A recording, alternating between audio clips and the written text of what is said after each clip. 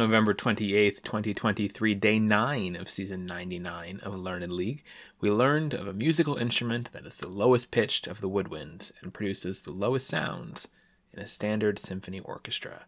I'm Ben Rothenberg, and I later learned that though the contrabassoon, or double bassoon, is as low as a woodwind can go, other instruments out there can go even lower. First off, I'm going to be playing some very low notes in this podcast, and I apologize for any reactions they might cause in your pets. If you have a pet ferret, especially, since they can hear very low stuff, maybe put on your headphones for the next few minutes. While we humans are famously well short of the hearing range of animals like dogs on the high end of the sound spectrum, humans actually do a pretty good job of hearing low notes. At frequencies as low as 20 hertz, humans can hear it. Ferrets get down to about 16 hertz.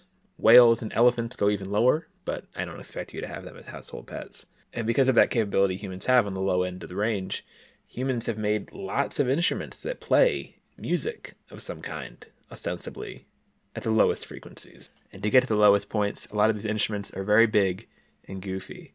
The lowest pitched stringed instrument in any sort of remotely common use is called the octobass, first built in Paris in 1850 by Jean-Baptiste Vuillaume. It's more than 11 feet tall and has only 3 strings. Because no human is tall enough to play it on their own, the way that a human would normally play a cello or a bass or double bass, like a normal stringed instrument, the octobass has a series of levers, pedals, and clamps along its neck. Here's what it sounds like when Colin Pearson, a curator at the Museum of Musical Instruments in Arizona, plays an octobass.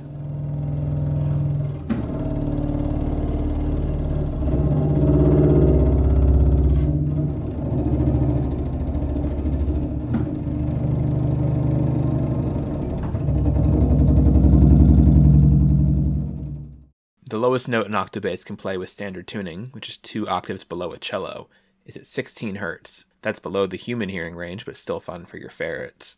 That's so low and slow that the naked eye can actually easily see the string on the octobass slowly vibrating when it's played.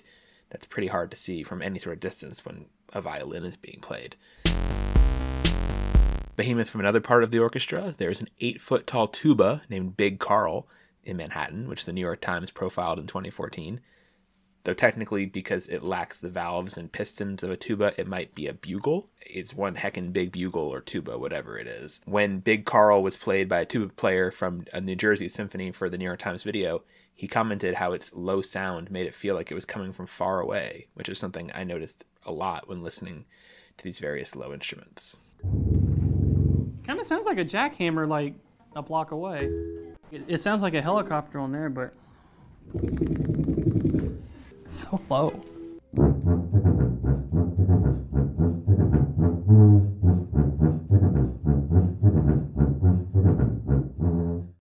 Pipe organs of the biggest kind can also go very low. Here's sounds from a more recent video of a note reported to be about 2 hertz.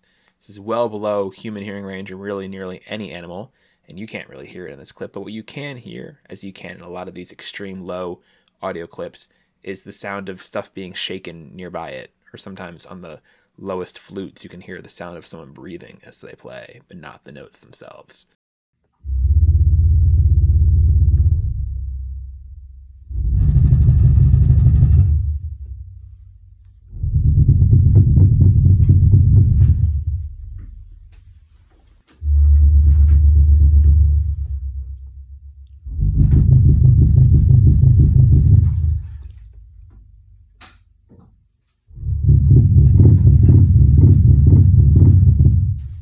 Sounds at the extreme highs or lows are often scary. Think of the Jaws theme on the low end or the Psycho theme on the high end from famous horror movies.